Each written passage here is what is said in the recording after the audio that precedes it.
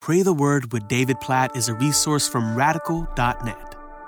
Genesis chapter 22, verse 12. God said, "Do not lay your hand on the boy or do anything to him. For now I know that you fear God, seeing you have not withheld your son, your only son, from me." These are God's words to Abraham as he was willing to sacrifice his son in obedience to God. God had said in the very beginning of Genesis chapter 22, verse 2, "Take your son, your only son, Isaac." Even the emphasis there on this is the promised son, your only son. "Take him whom you love, go to the land of Moriah and offer him there as a burnt offering on one of the mountains of which I shall tell you." And the very next verse says, Abraham rose early in the morning and did exactly what God said. And he went with his son Isaac to this altar. He laid him on top of the wood, reached out his hand, took the knife to slaughter his son. That's what verse 10 says. Immediately, verse 11 says, the angel of the Lord called to him from heaven and said, "Abraham, Abraham." And then we have the verse that I just read, verse 12, "Do not lay your hand on the boy or do anything to him, for now I know that you fear God, seeing you have not withheld your son, your only son, from me." So think about it.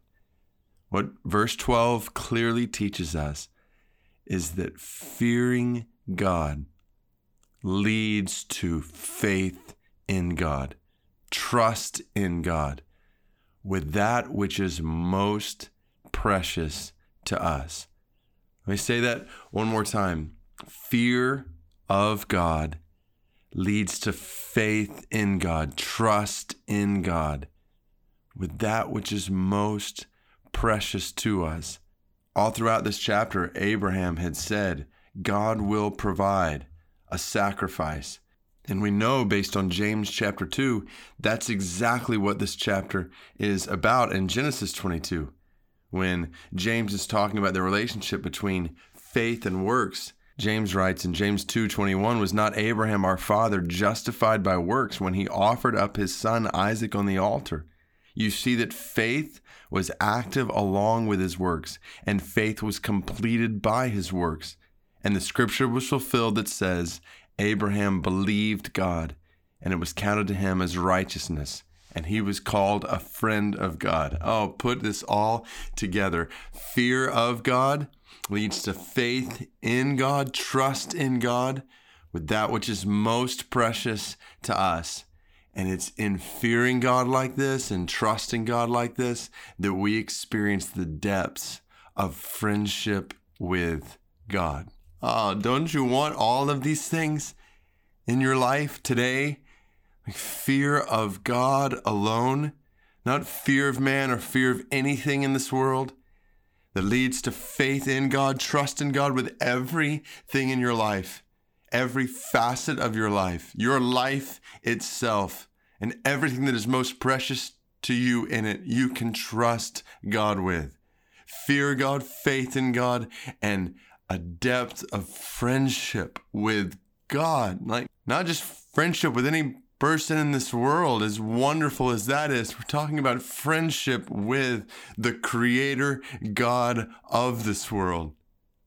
Oh, so we pray, God, we want these things in our lives. We know that Abraham, though not perfect in a variety of ways, is shown here as a picture of the kind of faith that we want. He's the father of our faith in many ways.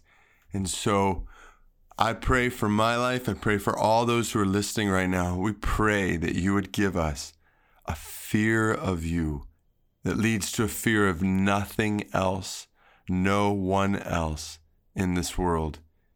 A fear of you, reverence for you, awe of you, worship of you, that leads to faith in you and trust in you. God, we pray that you would help us to trust in you with all our heart, with everything we have.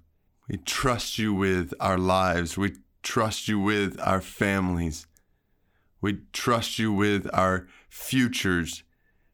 We trust you with everything we have. You are infinitely worthy of all of our trust. You are faithful in every way. So we put all of our faith in you. God, help us not to hold anything back. Help us not to have any area of our life where we withhold trust from you. God, we pray for fear of you, faith in you, and in the process, God, we say we want to experience the depths of friendship with you. Even today, God, I just pray this over everyone listening right now, no matter what they're doing today, tomorrow. God, help them to do it in friendship with you. Help them to walk in close relationship with you. God, help us to experience the fullness of what you've made possible for us in sending your Son, your only Son, Jesus, to die on a cross for us. Jesus, we praise you for giving your life as the Son of God, that we might be forgiven of all of our sins and we might have the joy and privilege of friendship with God. God, we praise you for your love for us. You love the world so much that you gave your one and only Son, that whoever believes in him will never perish, but have eternal life, have eternal friendship with you. So we want to live in that to the full today. We want to live in all these things to the full, in the fear of you, with faith in you, and friendship with you. We pray these things in the name of Jesus, your only Son, O God. Amen.